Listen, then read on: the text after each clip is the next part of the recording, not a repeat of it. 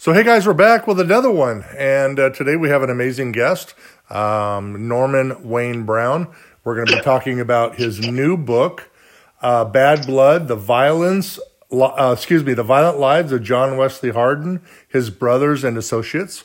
Before we do so, we want to say thank you to Tombstone Epitaph, Arizona's longest running newspaper. You can find the Tombstone Epitaph at tombstoneepitaph.com. Also, the folks over at the Wild West History Association can be found at wildwesthistory.org. You can find them everywhere on social media, on Facebook, Instagram, YouTube. They're everywhere. And their website at wildwesthistory.org. I urge you to join and get the journal, and we hope to see you at Roundup 2023 in San Antonio, Texas. Today's guest is Norman Wayne Brown. He's written a book, like I said. You can find it on Amazon and booksellers near you. The book is called Bad Blood, The Violent Lives of John Wesley Hardin, His Brothers and Associates. He has an amazing background. Norman Wayne Brown is a retired Air Force disabled veteran and a retired Texas State Patrol officer. He has a master's degree in criminal justice management. He writes about the Wild West with 8 books and many magazine articles. Some of his books are Manhunter in Indian County, Deputy U.S. Marshal George Redmond Tucker, Early Settlers of the Panhandle Plains, A Lawless Breed, John Wesley Hardin, Texas Reconstruction and the Violence in the Wild West, Shepherd Air Force Base, Watering the Drags, Texas Ranger John M. Elkins and others, including a book called Texas Ranger Big Ed Connell. Thank you, sir. Thank you for your service. We appreciate you a bunch. Thank you. You've got an amazing background. Tell us about how you got into Western history and becoming a writer. Okay, it all started when I attended a peace officers annual meeting in a small ghost town called Claremont, Texas. I found out that's where John Wesley Hardin's brother, Jeff Hardin, was killed in a gunfight in 1901. He was also killed in a saloon, just like John Wesley Hardin was. And that was one thing that I was interested in, and I was researching the Hardin family. And my wife had a cousin named Clancy Carlisle, and he was a writer, and he wrote Children of the Dust, which was made into a miniseries with Sidney Poitier as the bounty hunter. He wrote Honky Tonk Man for Clint Eastwood for that movie. And I told my wife if he could write, I thought I could also. So my first article was sent to True West magazine, and luckily they published it, which surprised me. Had a friend told me that he'd been trying for 5 years and never made it. He couldn't understand why I did. I said, well, it's the luck of the draw. And then, of course, I wrote an article on Jeff Hardin about his gunfight in 1901. And family tradition, a relative told me that John Wesley Hardin's brother Jeff killed a man on Enos Creek, which was in that southern part of that county, and that he was treated in Scurry County at Snyder, and he died on a Sunday. And I put that in my article, and then I found out later, I found a letter to the editor from the gentleman thanking the doctor and the people in the town for the great treatment he had received for his head lump. He did not die, as they stated. He lived to an old age and died in bed. So I had to write another article and apologize for reporting erroneous information.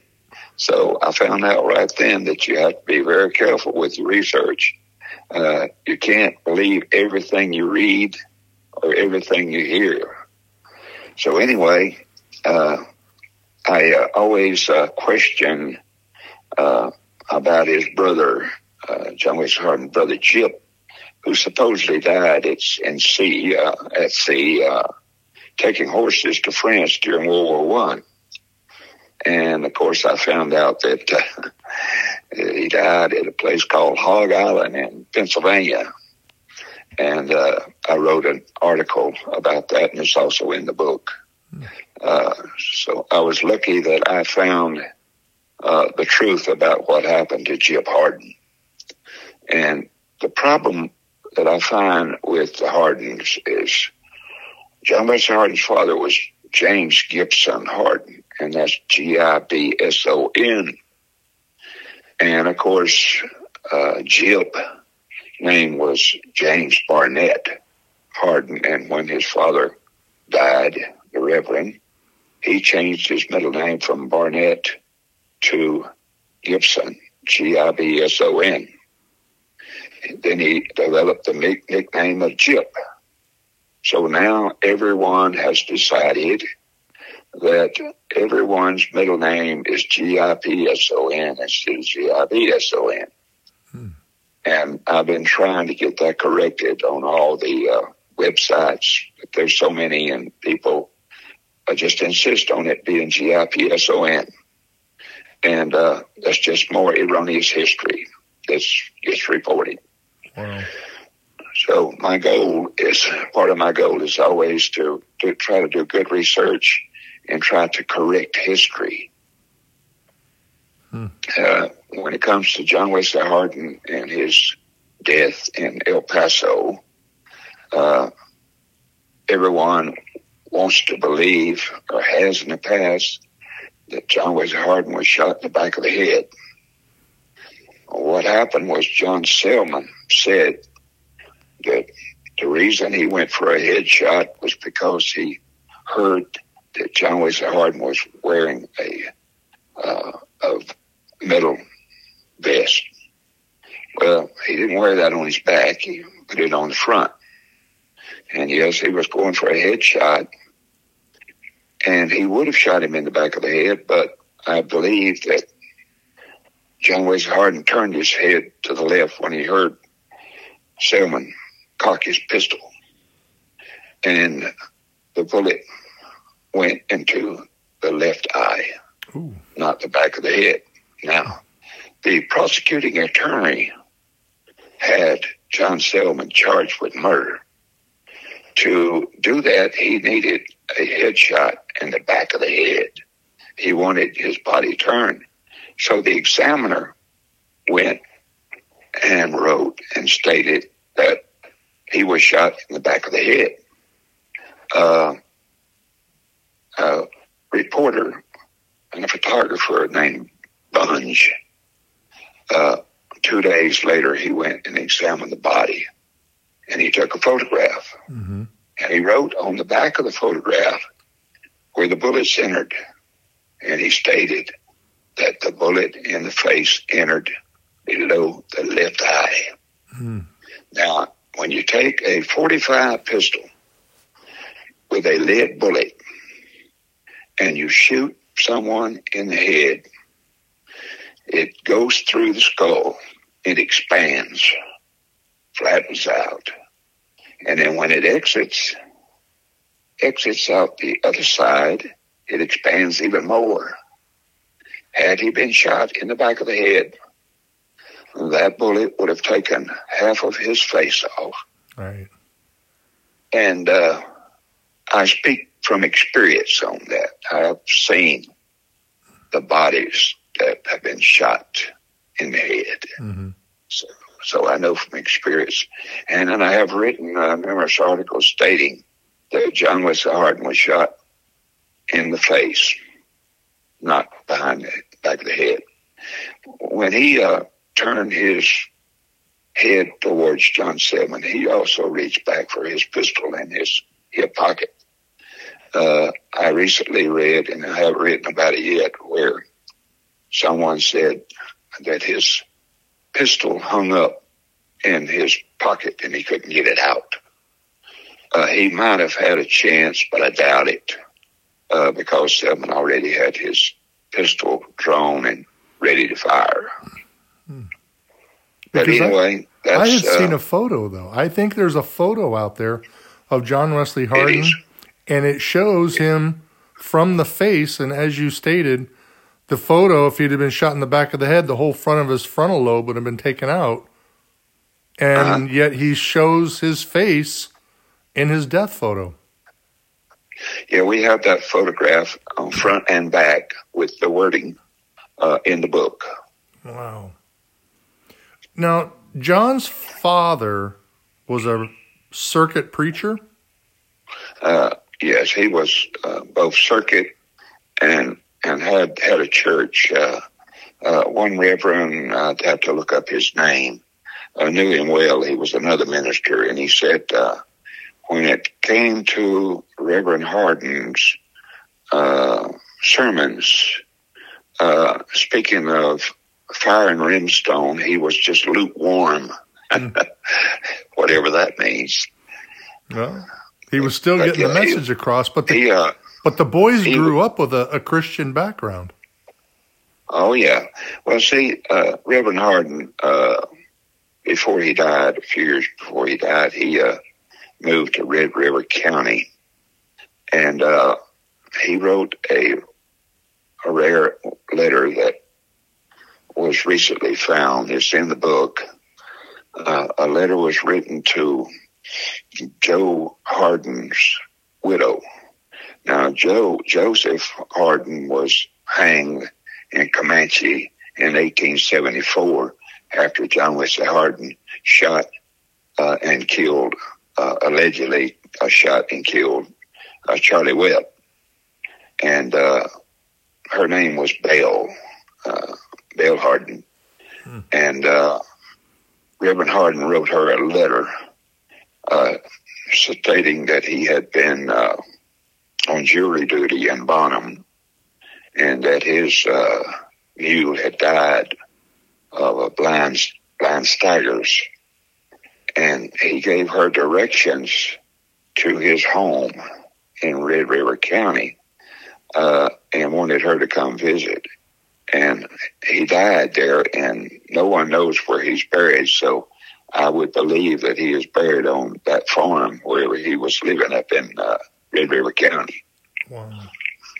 No, but John led an amazing but short life, and we've spoken a pre-interview about the fact that he claimed to have killed 40-plus men, 42 men.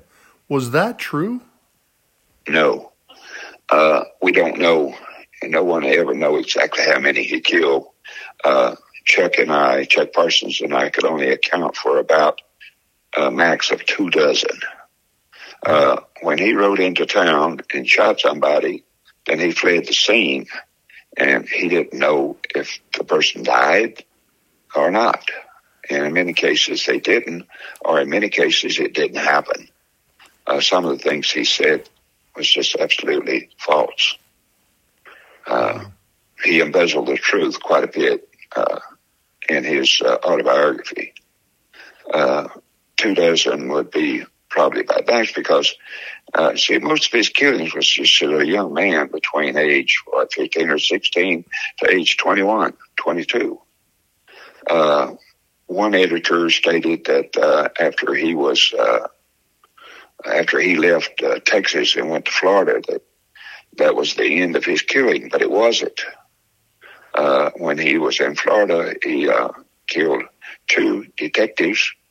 He claimed they were Pinkerton agents, but they weren't. They were detectives working out of Texas.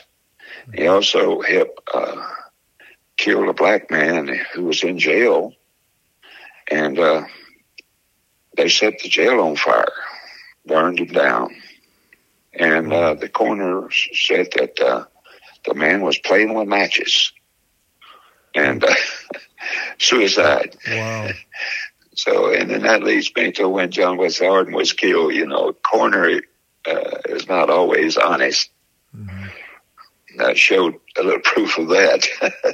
Wow. But anyway, we don't know exactly how many he killed in Florida, but we know that he killed probably about 3.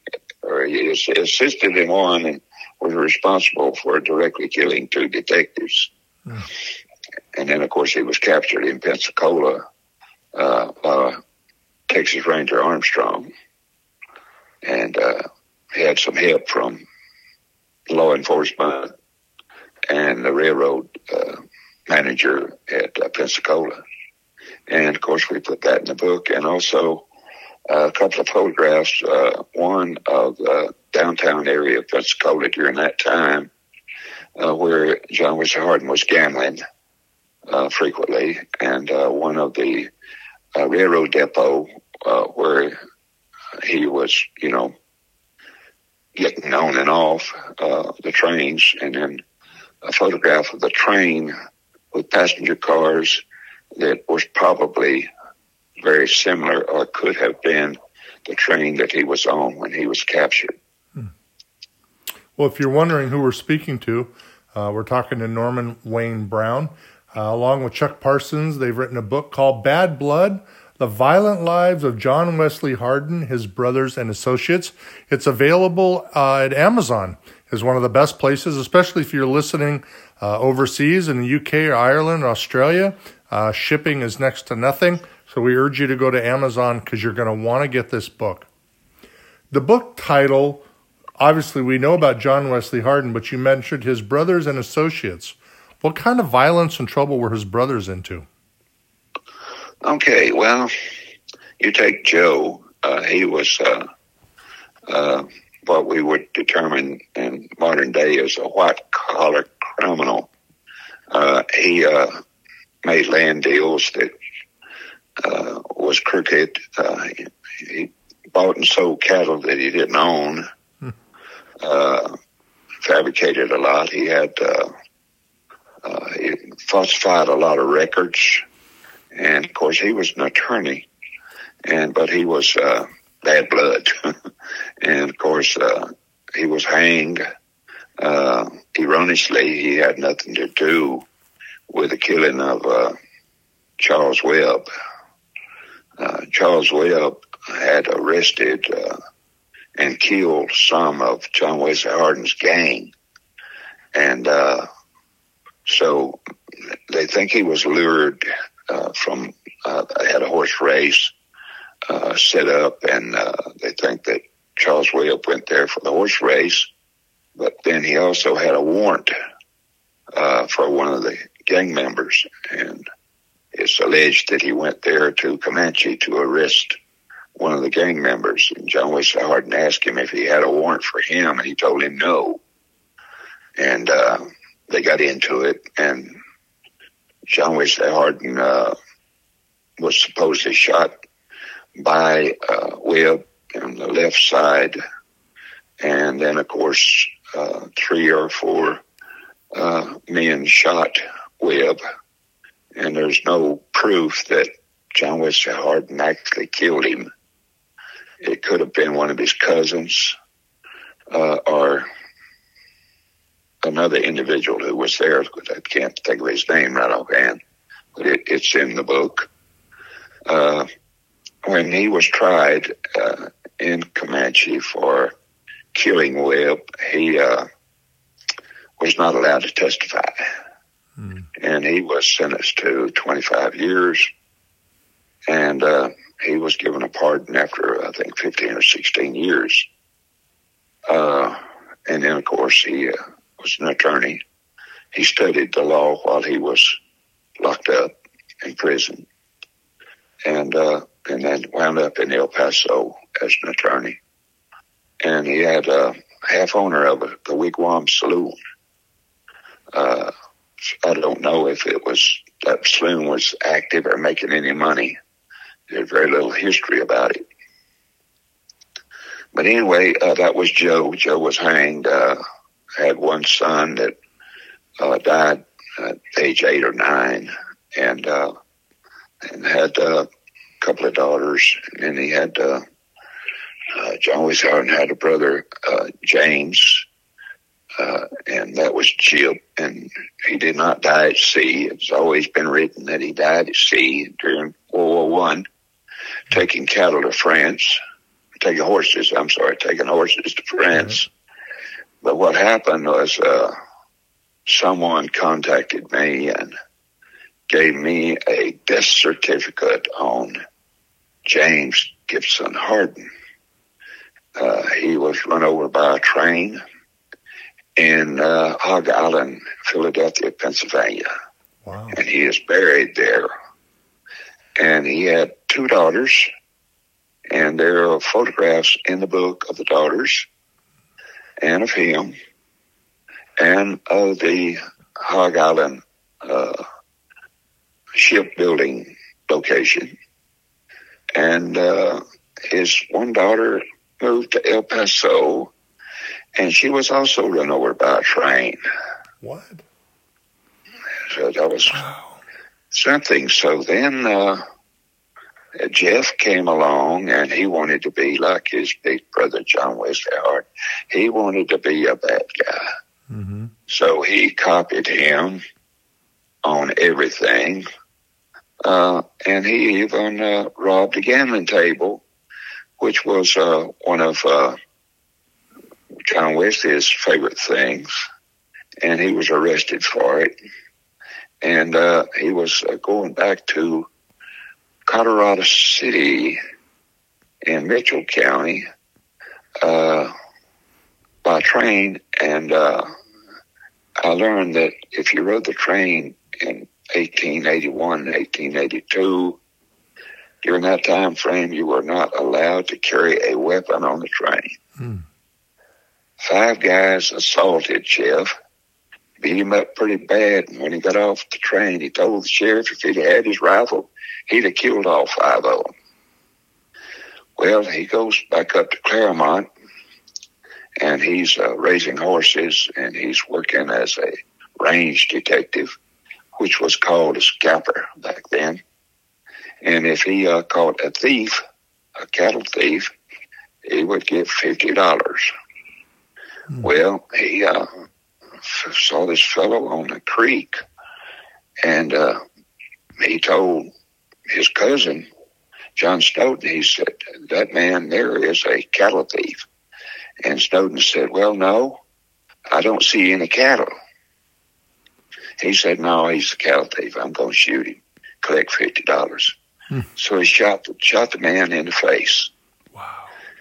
He was still breathing. So they went and got a wagon, put him in the wagon, and took him to Snyder, which was about 15, 20 miles south of where they were. And he was put under the care of a doctor, Dr. Ellis. And one of the family members, descendants, told me that he knew all about that, and that man did not survive that head wound. He died from it. Died the following day on Sunday. So I wrote an article to that effect. And then I found a letter to the editor, and it happened to be from that gentleman. And he wanted to thank the doctor and everyone for the fine treatment he received for his head wound. Wow. He died of old age in his bed. So I had to write another article to correct it. But anyway, that's Jeff wound up being charged for attempted murder. And he told his cousin, John Snowden, that he wanted him to lie for him and say that the man was armed. And he says, I won't lie for you or anyone else. He said, well, you're my cousin. He said, I don't care who you are. I'm not going to lie to you or for you. Excuse me. John Snowden had a half-brother, much younger than him. And he was in the VA hospital at Big Spring, Texas. And he was interviewed by a journalist on tape. And someone provided a copy of that tape for me. Someone who had bought one of my books, I believe. I don't remember who it was. But anyway, it was an interview with that younger brother, and he told about what happened in the gunfight and what led up to it. And he said that Jeff Harden kept harassing Snowden to lie for him, to where he wouldn't get convicted for attempted murder. Well, he wouldn't do it. They got into arguments frequently. And, of course, Jeff Harden had a little saloon that was, he had taken a tack room in his stable and turned it into a little saloon. And I have also a photograph of that stable in the book. But anyway, one night he sent someone to Snowden requesting that he come to the saloon. Snowden suspected something was wrong, so he drew his pistol and put it down by his leg, and he had a lantern lit in his left hand to where he could see, and it was very dark. He went to the saloon, and he went through the door, and he had the lantern in his left hand and the pistol in his right hand. And he said that he saw a pistol pointed at him from Jeff and said, "I'm going to kill you." He threw the lantern at him and then raised his pistol and shot 4 times. And Jeff received 1 bullet through the heart and 2 through the legs and died on the scene. John Snowden was never prosecuted for that. He wound up leaving the country and going to Colorado and working in the gold mines. And anyway, I've in the book, it's a long story about him. He wound up living and dying in Florida. But I thought it was funny that Jeff was killed basically the same way that his brother was. Right. He lived like him and died like him. And that is there's 2 or 3 chapters, 2 chapters, I believe, written about that. And, of course, another thing in the book is there was a group of daughters of the Confederacy, I believe, put a marker on Charles Webb's grave site that he served in the Civil War. It was believed by many that he was in Quantrill's Raiders. It's not true. There was a Charlie Webb that was in the Raiders, but it wasn't this Charlie Webb. Wow. This Charlie Webb, I learned, was born and raised in Kentucky. And his grandfather was a Methodist preacher, and he was killed by the son of a Baptist preacher. So anyway, he was raised, and he didn't leave Kentucky until he was 21 or 22 years old in 1871 or 72. And then he went to, I don't know why he went to Texas. He might have got in trouble. But he wound up in Texas, in Brown County, and became a lieutenant in the Texas Rangers, the Frontier Rangers, under James Connell or Connell. And that only lasted for 3 months. The state didn't have any money to pay him. So after 3 months, they were out of a job, and then he was hired as a deputy sheriff of Brown County. And that's when he started going after John Wesley Hardin and his gang. And that led to his demise. If you could... I'm sorry, go ahead. And then the other thing is what I did when I wanted to do this book, John Wesley Hardin and his violent lives of him and his brothers. Of course, they all died with their boots on, all of them. And I looked at it, and I had all of these articles that I had written for various publications, and some of them had not been published.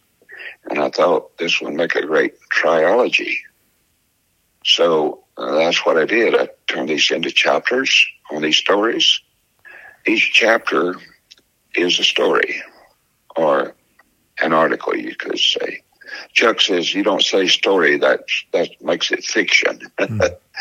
So anyway, I got with Chuck and I told him what my idea was, and he added an equal amount of stories that he had written, and that's how we came up with the idea for the book. And we got with Billy Huckabee, who is the publisher of Aiken Press, or Aiken Press, E-A-K-I-N.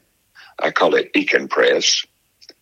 And he was impressed with it, which surprised me. He said, Norman, he said, I've driven through Claremont many times, and I never knew that John Wesley Hardin's brother was killed in a gunfight there. Yeah, so, well, there's a lot of history out in West Texas. There is a lot of history. I'm reading a book now from John Bosnecker about Frank Hamer. Oh, yeah, that's really a great book. Amazing. And I have a podcast interview coming up with Sam Dolan, a young writer, about the line riders during Prohibition in Texas and the border wars with alcohol and crazy how much history is in Texas. They think, I live in Arizona, but they're thinking there's a lot here, but there's a lot in Texas. Really fascinating. We're talking to Norman Wayne Brown. He's got a new book out that you're going to want to get on Amazon. It's called Bad Blood, The Violent Lives of John Wesley Hardin, His Brothers and Associates. You can find it at Amazon.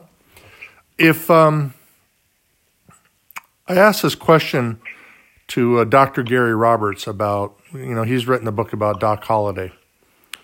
If you could take a time machine and go back and meet John Wesley Hardin, sit down with him at a park bench and ask him a question, do you know what that question would be?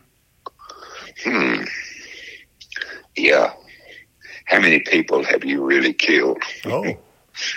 I think that's the most important question that everyone has about John Wesley Hardin is, how many people did he really kill?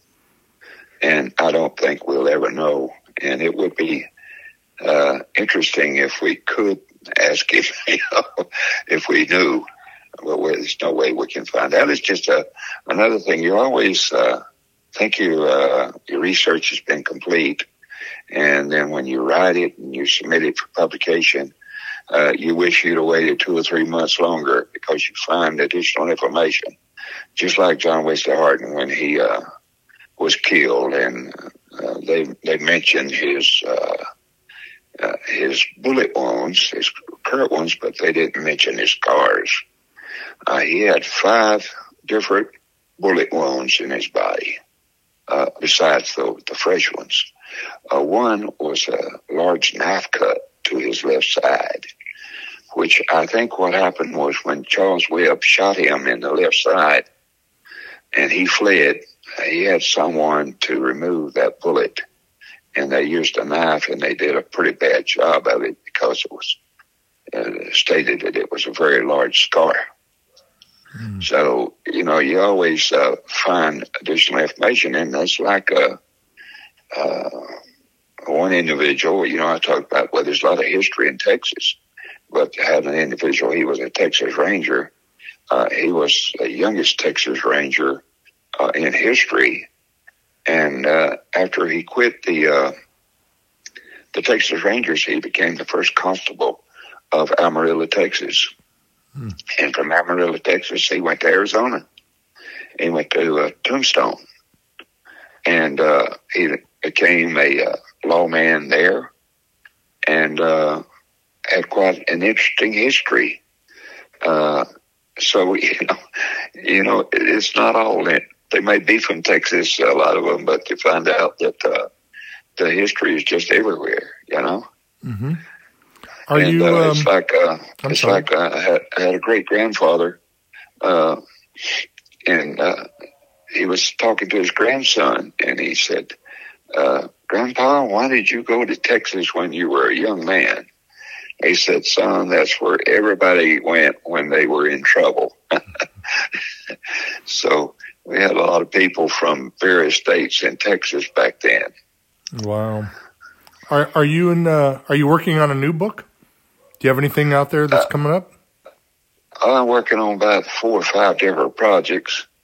I'm writing one about growing up in Alabama and my history of my Air Force career and working for state parole. I interviewed 33 death row inmates for the governor to make where he could make a decision on whether he was going to commute their sentence to life or uphold the death penalty. Mm-hmm. And all of them, he upheld the death penalty on all of them. But of course, one of them died with a heart attack. He didn't get executed. So it's 32 that of the 33 I interviewed are long gone. Gotcha. And that was a very stressful situation to have to do that. So I bet I transferred to West Texas to inspect private prisons. Wow. And then I transferred to the field and was field officer until I retired. I worked for him for a little over 17 years. Wow. And 28 years in the military. So, and of course, I'm wore out now. I'm 100% disabled, but I can get around a little bit. Gotcha. Well, we're talking to Norman Wayne Brown. Like you said, you can find his book. Excuse me. You can find his book called Bad Blood. I've been taking lots of notes if you've been listening. The Violent Lives of John Wesley Hardin, His Brothers and Associates. You can find it at booksellers and Amazon near you. I want to thank my friends over at the Tombstone Epitaph, Arizona's longest running newspaper. I urge you to subscribe by going to tombstoneepitaph.com. Of course, my friends and second family at the Wild West History Association at wildwesthistory.org. You can find also the Wild West History Association on Facebook, YouTube, Instagram, their website, wildwesthistory.org. They're everywhere, bringing Western history right to your door. As always, I appreciate you guys a bunch. If you want to, you can find this podcast on iTunes and Spotify, iHeartRadio, or any app out there. Please, if you do so, subscribe, give a rating and a review. That helps with distribution. And you can also find this podcast as well as almost all of my Western history podcasts on my YouTube page at Cochise County _travel. Please hit that subscribe button and the bell. Leave a comment. Listen. I put the podcast, they're audio-only podcasts, out there for folks who sometimes the older folks don't really know how to use an app, but they 100% know how to use YouTube. So definitely let some folks know that if they're looking for some Western history podcasts about the researcher, the writer, the historian, check me out. Check out my page at Cochise County _travels on YouTube. Until next time, safe travels, and we'll see you soon.